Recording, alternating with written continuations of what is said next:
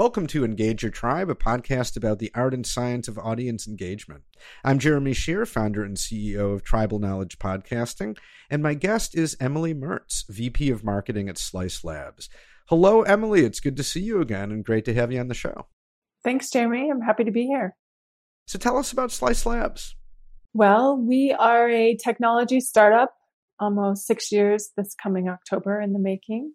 We launched the company to kind of reimagine and correct the way that insurance is offered today.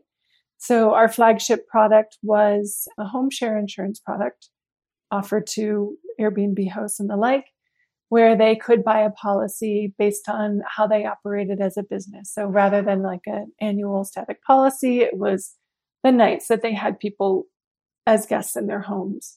So once we proved out that product and that technology, we opened up our platform, which is called Insurance Cloud Services, for insurers and tech platforms to come to us and develop and ideate on whatever kind of products that they wanted to create. So we're in the on-demand, usage-based, let's correct insurance space and make it more, designed for the way that we live and work today.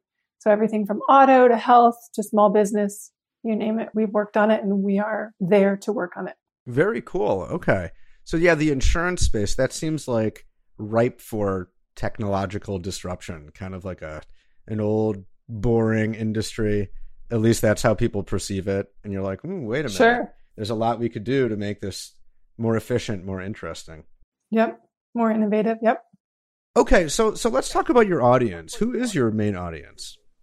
Well, insurers, tech platforms, anyone in the ecosystem space that could, apply themselves to insurance, and especially those who have the customer experience down pat. Those would be great partners to have to innovate insurance, because we feel that that's where it needs to start, is the Amazon-like, the customer experience that everyone is used to with that on-demand experience that they are accustomed to. Okay. And so more specifically within the various accounts that you're targeting, who specifically are you trying to talk to, have those conversations with? Like people in what sorts of roles? Yeah. So let's talk about insurance carriers. So anybody in kind of an innovation group or innovation team, they're tasked with redesigning their products or coming up with new ones.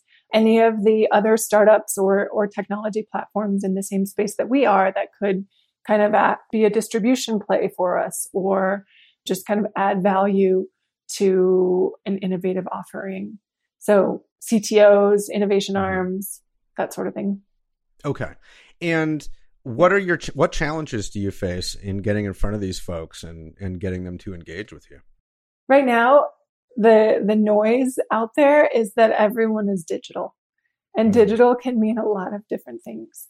It can mean that they are taking an existing product that was designed however many years ago and putting it online, or trying to retrofit an existing product for new needs. So let's go back to home share for an example. Let's say that you have homeowners insurance and you're a short-term rental host, so you need home share insurance. So they say, okay, well, we'll allow that. We'll add an endorsement or a rider for you to do short-term rentals out of your home, but you can only do it X number of days, and you have to be home, or some other kind of restriction, right? So they're not looking at it from a holistic standpoint of these are the new needs and this is the way we'll design this new product. They're trying to retrofit an old product for these new needs. That's one example of going digital. What we're trying to focus on at Slice is how we can identify the new needs and how to meet these new needs with new products rather than transforming old insurance products. Okay, gotcha. So, and you mentioned just the noise, all the noise around digital, right? Yeah, I mean, there's a ton just everywhere. So what's been your guys' strategy for cutting through and actually getting the attention of the people you're trying to talk to? Well, there's a few things. So number one, they need to see the value. You have to help them see the value of meeting these new needs. And number two, we've all been, as you know, as everyone knows. We've all been virtual for the last 18 months. And so trying to connect with somebody over a computer screen is more challenging than when you're in person. So there's that fine balance between understanding their pain points, helping them see the value, and also giving just enough of a personal touch so that they feel like they can connect with you on that personal level that, the way that we do when we're in person. Okay, so give me an example of how that actually works. A channel that you guys use, or a piece of content that you rely on to achieve that. What does it look like? Well, one of our since going virtual, we moved what we called hackathons. We had them in person prior to the pandemic, and we've moved them now virtually. So we use a piece of software where we start from the customer journey, the customer experience, and move backwards. But the way that this platform, this technology that we use, it helps bring everyone into the table where they're writing sticky notes, where we're doing icebreakers, where it's not you're just like stand and deliver a PowerPoint and, ask a bunch of questions. So there's a lot of engagement. There's a lot of collaboration. We've done like little happy hours for them where we've gotten into groups and done bands via emojis and whoever got them done first. So anyway, there's a plethora of ideas and examples that you can get out there, and you just have to remember that everyone's a human and we all want to be spoken to like a human. So now you guys have a podcast. It's called Freshly Sliced, appropriately enough. Let's talk about that a little bit. Just always love to talk about when companies are doing podcasts. Just tell me about the podcast, what it's about, and the role that it plays in your marketing and engagement strategy. Sure. Yeah, it's another avenue that we use to, deliver the messaging and the content that we want to share. It's a nice way for us to invite new and fresh perspectives and, guests that are trending in the insurtech space. And I think from my standpoint, it's really important. Everyone consumes content differently, whether they love to read or watch YouTube videos or even listen to a podcast. We like to try to push our messaging out across as many different platforms and avenues as we can so that we're reaching everyone's preferences. Mm-hmm. How does doing the podcast compare, say, to a blog or just written content? I mean, they're different in all kinds of obvious ways, but what is it that you're able to do with a podcast, say, that you can't do with a blog?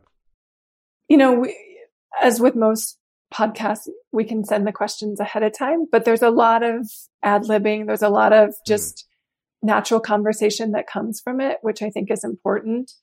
You never know where the conversations are going to go, and you never know what kind of relationships are going to be formed or doors are going to be opened from having various guests from all over the world and different spaces come together. And we've actually had that as an example where two of our podcast guests were like, "Oh, hey, let's chat afterward and let's talk about doing business together." So it was kind of a matchmaking series as well. Okay, so final thoughts. What's something that you've learned over the course of your career in marketing that you could share with our listeners to help them engage their audiences? Yeah, this is something that I've been asked a few times over the past 6 years, almost 6 years. And my answer has always been the same. It's be yourself. That quote everyone else has taken. And we've had to stand firm in our voice, our brand, and not get distracted by what everyone else is doing, what our peers, what our competitors are doing, and really stay true to who we are as a company, with our vision and our brand. So that's my advice. Don't get distracted and want to be somebody else. Be yourself.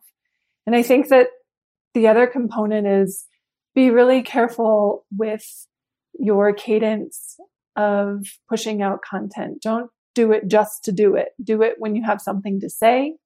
Don't spam and don't overshare. Okay, great. A lot of good stuff there. I really like, just be yourself. I think that's especially important for a younger company, right? A startup. There can be so much uncertainty, right? Is this working? Are we going to survive? look at our competitor. They seem to be doing so much better than us, even if you don't really know. Yeah. Stay true to yourself. Give your brand time to develop and to mature a little bit and to gain traction and gain an audience. Great advice. Well, Emily, thank you so much for your time, for your insights, and for a great conversation. Thanks, Jeremy. Happy to be here. That's it for this episode of Engage Your Tribe. You can subscribe anywhere you get podcasts on any podcast app. And while you're at it, you might as well give the show 5 stars and leave an over-the-top comment about how much you love the podcast. You know you want to. If you're a marketer or an internal communicator and you're interested in podcasting, we've got tons of free resources on the website at tribknowledge.com. That's TRIB knowledge.com. Thanks for listening and staying engaged.